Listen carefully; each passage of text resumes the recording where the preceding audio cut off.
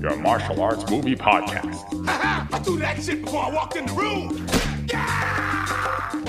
Featuring drunken Thai boxer Will. Too bad you will die. The also drunken wrestler Mark. I said I don't want trouble.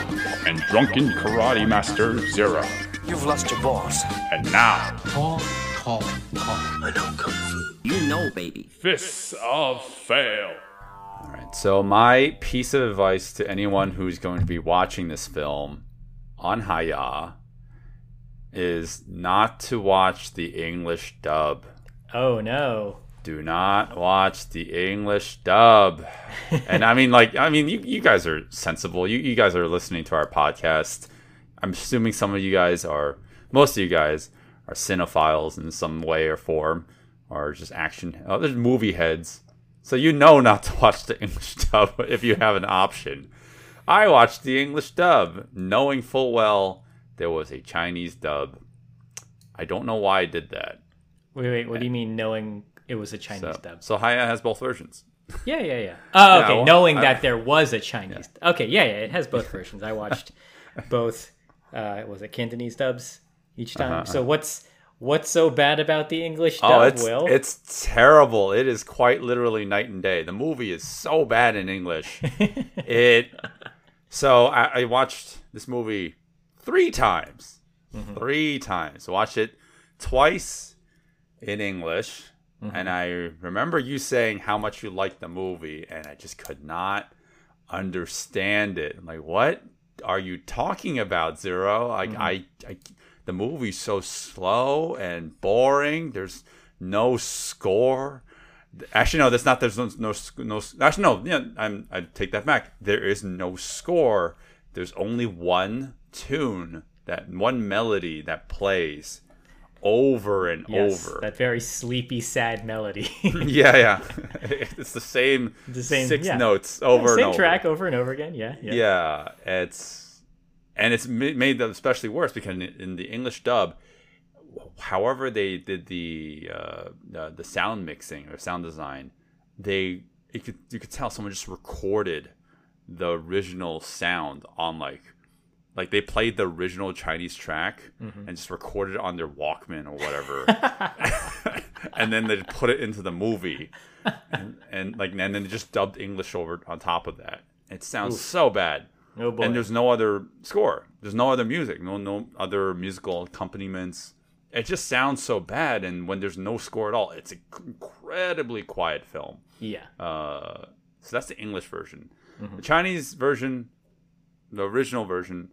For one, I didn't even know it was a Cantonese movie. I should have suspected, but yeah, I would have just watched that instead because I obviously speak and understand Cantonese. But yeah, watching, I'm like, why the fuck did I watch the English version twice? This is significantly better. I don't know. You never do that. I almost never do that. I only do that sometimes when I already have a really, really good understanding of the story, and I just need to watch it for a refresher before we record this podcast. And I kind of want to do something in the background, but I want to listen to what is happening with the characters and maybe just get an alternative sense of an English dub. Because sometimes they're not horrible. Yeah, but it sounds like that was not the case here. There's no rhyme or reason for why I did it. I just thought, hey, maybe we'll check out the English dub. I also thought it was going to be in Mandarin at first. So that's why I thought, okay, I'll just watch it. You turned it on and suddenly you're like, I understand Mandarin. What's going on? Yeah, I was just an expert this whole time. No, I watched it in Cantonese. It fixes a lot of the issues. I still don't love the movie, but that might be because it's been tarnished with my English dub experience. But so we're talking about The Sword. Yes, 1980s The Sword. And this is really interesting. It's really different. It's not like any other movie we would ever probably talk about. I believe the director, Patrick Tam, this might be one of his only action movies, martial arts movies, wuxia movies. Yep. Because when you look at the direction of this movie, this does not feel like a normal action movie director handled it. It feels very, very different with the shot composition, with the editing, and even with how complicated the characters are all intertwined and ultimately affect each other. Yeah. You know what this movie is? It's unique in that for a Chinese film or a Hong Kong production, for a story of this sort to take place in, but it wouldn't be abnormal at all if it took place in Japan or if this was a Japanese film, because this is a Chinese chambara film. Yeah, this is a samurai movie. Yeah, when I was watching the cinematography a little closer and looking at the fight scenes, you have the typical stare downs, the reverse shot of the characters, the reactions to other reactions, and then the parallel motions going on with within the fight scenes. And I was like, this is reminding me of kind of like Super Sentai type stuff. But then obviously that is inspired by chambara films. And I started to realize this is not so much a Chinese wuxia film, but it feels very inspired by Japanese samurai movies. Yeah, I'm thinking to, samurai, like a lot of Japanese films from like the 70s in their action category. Even the story, down to the wire, like it almost feels like something of that caliber too. So what is the story? The story is... Maybe I should take it because I talked about it I watched the movie 3 times. No, you can do it. You can do it. The story is about a swordsman who wants to fight an evil man. But the swordsman throws his sword into the sea after fighting because he wants to live in peace. Man, whoever... No, you have to read the whole description. You have to read the whole description. That is the whole description. No, the film is set in the ancient city of the Song Dynasty. It was filmed in a provincial town in Shandong Province, China. That is the full description. Man, bravo to that Wikipedia editor for simmering down the story into a thick sludge of 2 sentences. No, man, this story is so complicated. But the gist of it is about a man who wants to test his swords fighting skills against a kind of legendary master swordsman, and he's trying to seek him out. And in doing so, he runs into various characters who he actually all gets intertwined with their lives, and because of these strange coincidences, everybody is sort of affecting everybody in how he is ultimately trying to find this swordsman and test his skills against him. Yeah, kind of even more simplified version of the story, but that kind of fleshes it out a little more. That is very simplified. And going into it, there's the reason why the movie's called The Sword is because, I mean, technically there's 2 swords, but there's one ominous sword that is the title of the movie. There's an evil sword, and that one is going to spell bad omens for anyone who wields it, or at least for the legendary swordsman who's introduced very early in the movie. And he decides not to part ways with it. He gifts it to a friend, and I won't mention any more than that because spoilers, but he gifts it away. But then the sword, one way or another, comes back into his life. His life, or the main character's life, who's obviously a different person. And that's where like it kind of plays with like destiny and everything, saying like, there's no escaping it. Like that sword's gonna, and also like the fact that it's ominous isn't the only thing. It's the fact that it's considered a powerful sword, along with this other sword that's also pivotal to the movie. And that's another trait of Japanese cinema that we get that we don't see a lot in Chinese media, which is like the legendary status of swords. Right? Like Japanese media loves to like talk about like legendary weapons. I mean, like specific, but like what an about actual the legendary weapons of China? No. That movie's about legendary weapons, and That's about all the weapons are legendary. No, it's like this is a monk spade. It's a legendary weapon, not like this is the greatest monk spade that's ever been made in the history of China. I don't know. I think Lau Garlong would disagree with you there. That is not the point of that movie. Here it is. It's kind of like that, and that's another influence of Japanese media or Japanese cinema, which is like we have a sword that's legendary and it's so powerful it can slice a man in half. But I'm definitely jumping the gun here. Did you? But yeah. So did you notice the repeating patterns in the movie? The fact that things will happen various times in theme with what's actually being said with the film. Maybe not. I don't know. I did watch it 3 times, so you have to explain to me. So I didn't notice this the first time. I kind of noticed this the first time, but it became really apparent the second time I watched this. Is the movie is about how seeking fame and glory can actually be very disillusionary to a person, and how that sort of pattern can just loop kind of forever.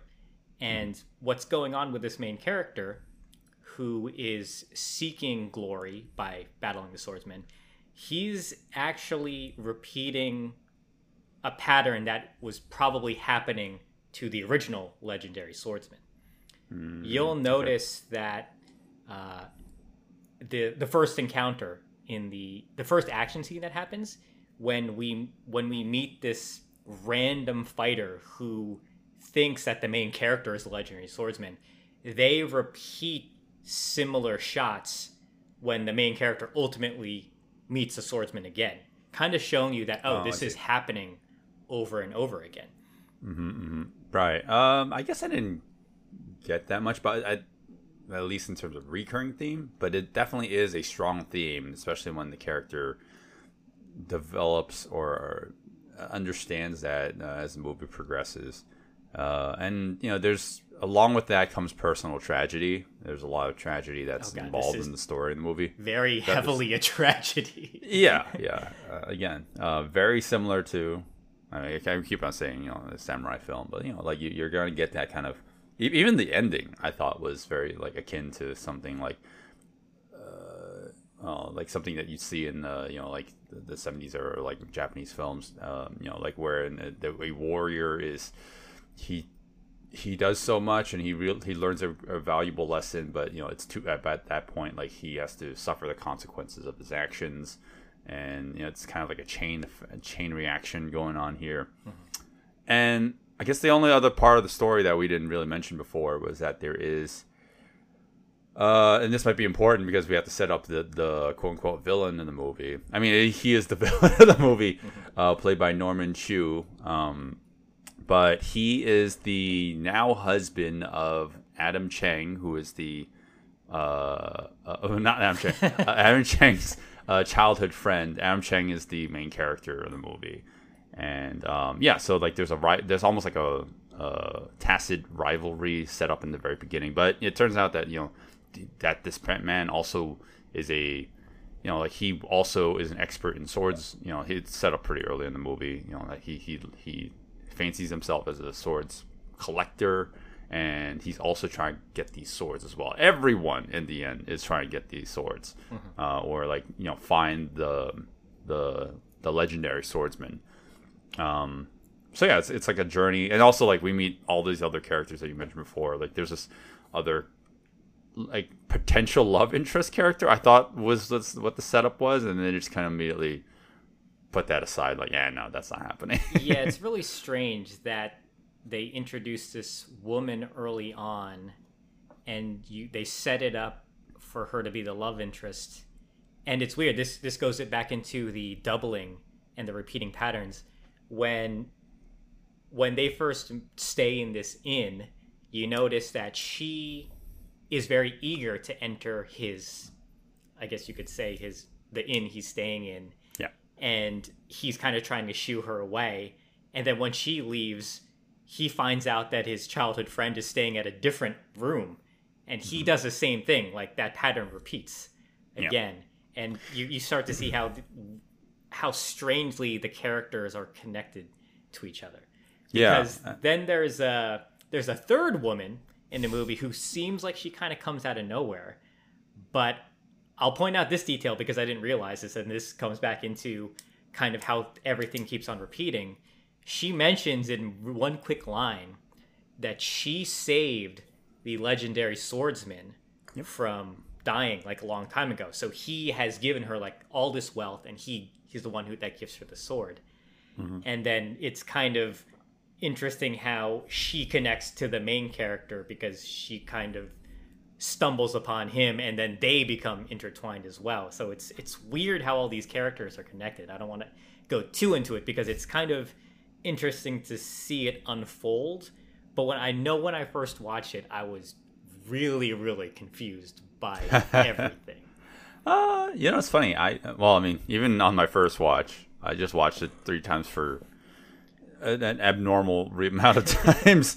But even on my first watch, I didn't find it necessarily confusing. But I did find the movie went in a lot of different directions. But ultimately, at least like it comes to not satisfying, but like comes to a conclusive ending. Like there was not any wasted moments in terms of setting up the final payoff of the film. Yeah. So that's what you want. Like you don't want like wasted scenes. Well, the movie's slow, and that's not necessarily a bad thing. It takes its time.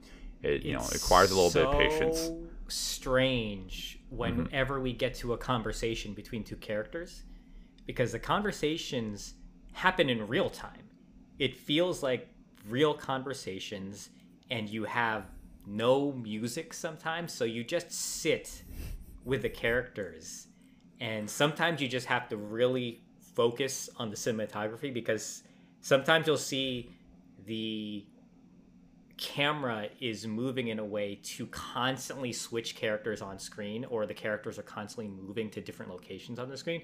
It's almost like a stage play, or it's almost like the director is intentionally trying to put characters in certain places to kind of say something different about their position in a conversation. Mm-hmm. Like I noticed it like the second time around when 2 of the characters were talking. You constantly saw that one character was constantly trying to get to the right side of the screen, and another character kept on like getting in the way, or the camera kept on moving to change it. And I thought, oh wow, that's really interesting. I thought they were just kind of randomly moving around the room, but it actually kind of worked into the conversation like that. Yeah, there's more dynamicism.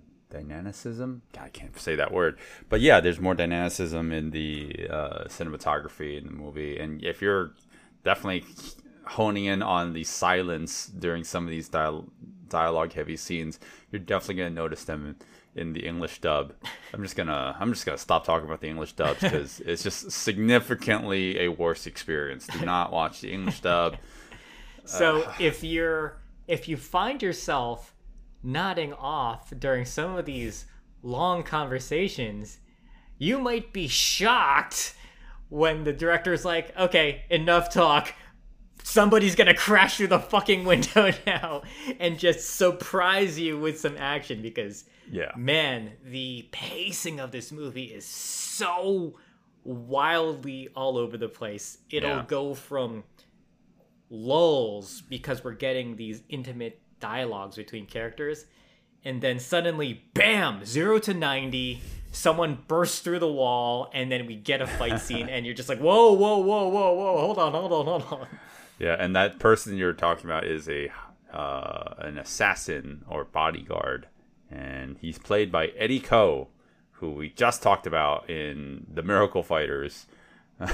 So you were saying in that episode, like, oh, have we ever talked about Eddie Ko? I'm like, I'm sure we have. Hey, so here we are talking about him again. He has one line of dialogue in the entire movie. So that's all I'm gonna say. Man, so I think this can segue us into the fight scenes now. Sure, yeah. And we can start specifically since we're talking about Eddie Ko.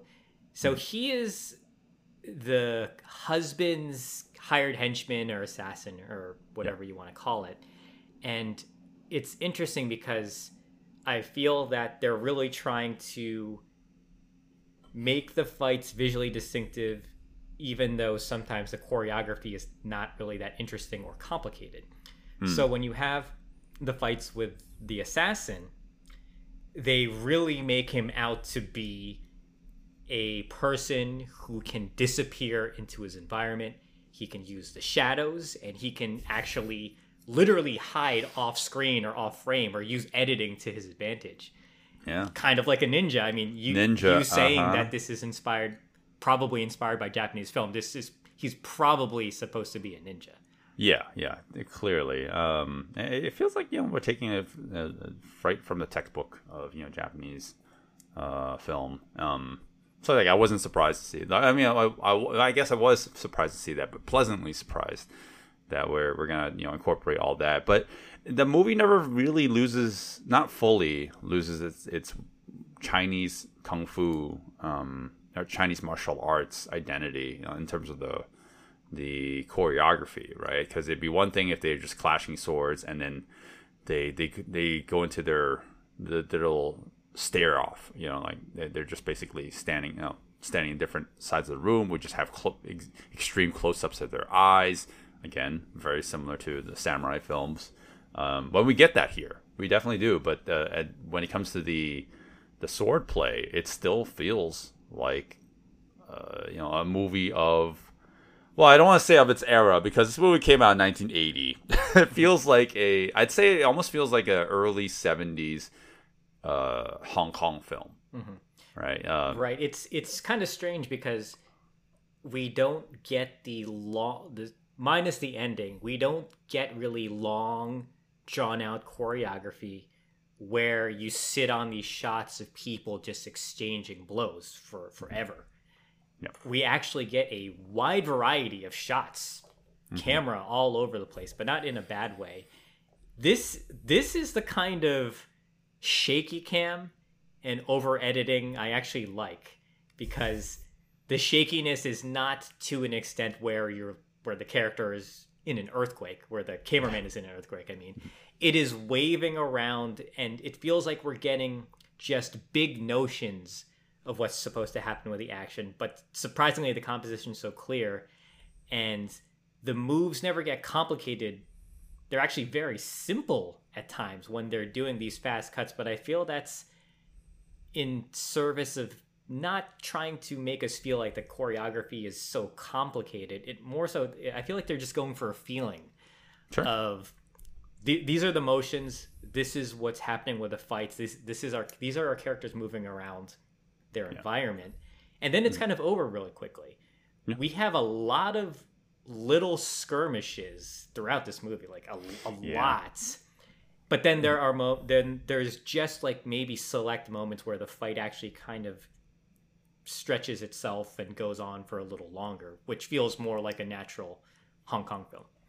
I actually think the fights in the film get better towards the end. I actually don't like some of the earlier film fights. Not that they're bad, but rather they're not as visually distinctive. They're not as memorable. Towards the end, the last two I can think of, they're unique in their own individual ways. I won't mention them like why specifically, but I do think that the last two would like stand out a lot versus the rest of the film. I feel like the movie's so narrative driven, and the fight scenes in between all that are just okay, and they're short, like you said, so there's really not as much to gleam off of. I feel like they're short because, like you mentioned, the movie is more narrative driven, but they're there because they need to make us understand there is conflict happening between these characters, and it starts to get a little longer and longer as the tension builds between everybody, and then ultimately in the end we get what feels like a normal Hong Kong fight where it's this it's not Shaw Brothers, this Golden Harvest stage. Golden Harvest, this Golden Harvest stage where the characters are fighting all over it. They're fucking going all over the place. They're fighting up the stairs. They're falling over chairs. They're flipping alongside each other. Then they're going outside, but then they're coming back in. Then they're going outside. Like it's going all over the place. And at that point, it feels really good because you can feel how tense everything was happening with the main character. and that was going on with the various love interests, and you understand how the villain of the movie was kind of, I guess, undermining him and using the main character to his advantage because he ultimately wanted something that he gets in the end. Yeah. I'm curious, like in terms of the entire legacy of this movie. I mean, clearly this movie has enough fans. I'm like wondering, like, if was this movie an experiment to try to bring a lot of the Japanese, like influence it like over and like try and make it a mainstay thing, or is it just kind of like a one-off? Because again, I'm very intrigued by the final product here because it's clearly inspired by it, but and I know I'm kind of beating this over, being this like a dead horse, but like the movie is so unique, not only in terms of like the storytelling, but like the action too. And I feel like it straddles that line pretty well. It's not so slow to a point where it's like, they're just standing there all the time, but we still get a lot of like even some like viscera, some like it can get kind of bloody at times, and it still looks kind of has that 70s-esque like fake blood effect where everything's like bright red, but it's still there. yeah, it's not even ketchup. It's just like it's like too watery. Well, I think this just has to do with the director. He wasn't known for making wuxia films or martial arts films, and I don't believe he went on to make any more. I think he kind of made a really interesting first movie. Really crazy that according to IMDb. Yeah, this is crazy that it's his first movie, because it's really wildly unique. I'm actually interested in seeking out some of his stuff now, just because I like the direction of this movie. But the action is I guess like not what I would expect from this time. So yeah, I think that's what separates it from its contemporaries as well. Right. Yeah. I guess like we can go into the movie a little bit more. I mean, we're talking a lot of vagaries, but I mean, you guys kind of understand the general gist of things, but I definitely want to go into more specifics. So anything else you want to add, Zero? No, let's get into it. So if you want to hear us go into detail about this movie, because there is a lot of detail with the plot, you should consider subscribing to us on Patreon, because there you can listen to the full uncut episode with our deeper thoughts on the film and going deeper into the action. And if you subscribe to a higher tier, you could listen to bonus episodes like, what do we have coming up next? Oh, jeez. I don't know. I think we have Code of the Assassins. Oh, a Hayao original. Because we're talking about Hayao movies, and that's... Oh, my God. That's an original film on the streaming service. I think I chose that. I don't remember what we talked about, but it's there. The episode's there, so you guys can check that out. All right, with that said, let's talk about The Sword. Hey guys, thanks for listening to the podcast. We're at the point where we give our recommendations, but there's a whole wealth of audio you would be listening to here if you follow us on Patreon. There you can listen to the entire episode, including an exclusive action breakdown of the fights in the movie. And now on to our final thoughts.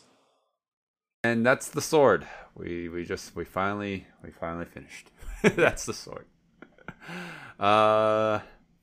It's better in Chinese. Of course it is. Don't even mention the dub anymore. You've mentioned it so much. Everybody knows the dub shit. Don't watch it. Yes, but don't listen to it. No, but I'm gonna say it ruined my experience of the movie. I actually really didn't like the movie until I watched the Chinese version. That helped a lot. But man, I guess that's on me though. I really I don't know what the hell I was doing. Interesting film. I think I'm more intrigued by the movie just because of its of like how unique it is. It's so different. Yeah. Right. That's why I liked it too. I remember sitting down and thinking, okay, this is definitely something special. I just kind of hated the pacing overall, because I mentioned earlier the dialogue scenes just feel like we're really sitting down and listening to people talk, and it kind of deflates any sort of momentum you feel after the action scenes. But then thankfully the director's like, okay, you're bored. Let's have a man crash through the wall and excite you again. So thankfully he had the foresight to rev things back up. But I wish the pacing wasn't so many hills and valleys. I wish it was a little more even. Yeah. I think one of the only real complaints I have is a big one for me, which I've already said before, just a minute ago, which is the score. Because of the pacing can be slow, I don't necessarily mind that, but if you have the same melody playing every 2 minutes and not have a lot of variety in between, like it makes that pacing seem a lot worse than it actually is, right? Because you hear that tune over and over. Oh man, don't watch Chungking Express. You're gonna hate California Dreamin' if you watch that movie. Oh boy! All right, I'll definitely. They play that track way too much in that movie. Fucking Wong Kar-wai, what the hell are you thinking? Otherwise, you really, it's a fun tragedy. It's a fun tragedy. No, it's a fun tragedy movie. No, it's a it's very well done in terms of like the efficacy of like the tragic story that all the characters embark on. But yeah, like the action in the action department, I thought it was just okay. I think the setups, the environments, that was more interesting than the actual choreography itself. So if you're looking for a movie with good choreography, I'd say that's not really that kind of movie. You might be more interested in seeing like how does someone like get around really unorthodox predicaments, I guess. And but at least I'd say that the final fight is a little bit more akin to like the kind of choreography that we usually cover and we usually like. So if you guys are interested in that, maybe check that out. But overall, I'd say the movie's good, but I do think you have to be in a particular mood to enjoy this film.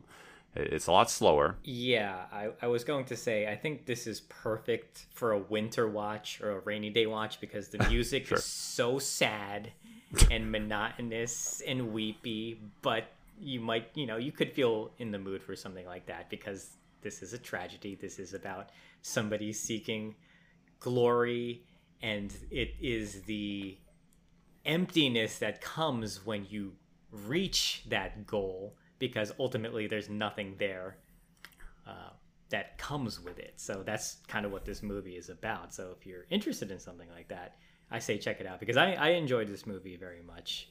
Mm-hmm. And choreography wise, you're correct. It's not exactly the kind of choreography we like, but I did like the fights because I felt that they were visually distinct from each other, and they kind of stood out in my mind, even though it didn't get so complicated with the moves they were doing, at least in my opinion, until the last fight, because the main character and then the villain, they fight all over the fucking place, and then it gets a little supernatural in what happens with the villain's powers, and then it ends in a huge shocking surprise to everybody. Even the actor himself looks absolutely shocked at what they're doing. So yeah, it's fun. I like the sword. All right. Well, what is that? That's the first movie that one of us has been like super ecstatic about in a long time. That has been on the Hayao catalog. So, is that going to redeem Hayao at the end of the? Because we're nearing the end of the year now. I don't know if anything can redeem Hayao at this point, but you'll have to keep listening to find out, because we have our end of year review of the whole streaming service experience coming soon. So yeah, you could stay tuned for that. Yeah, or just listen to our episode about Kung Fu Fighters again, and you'll know how like this whole experiment has just broken my mind.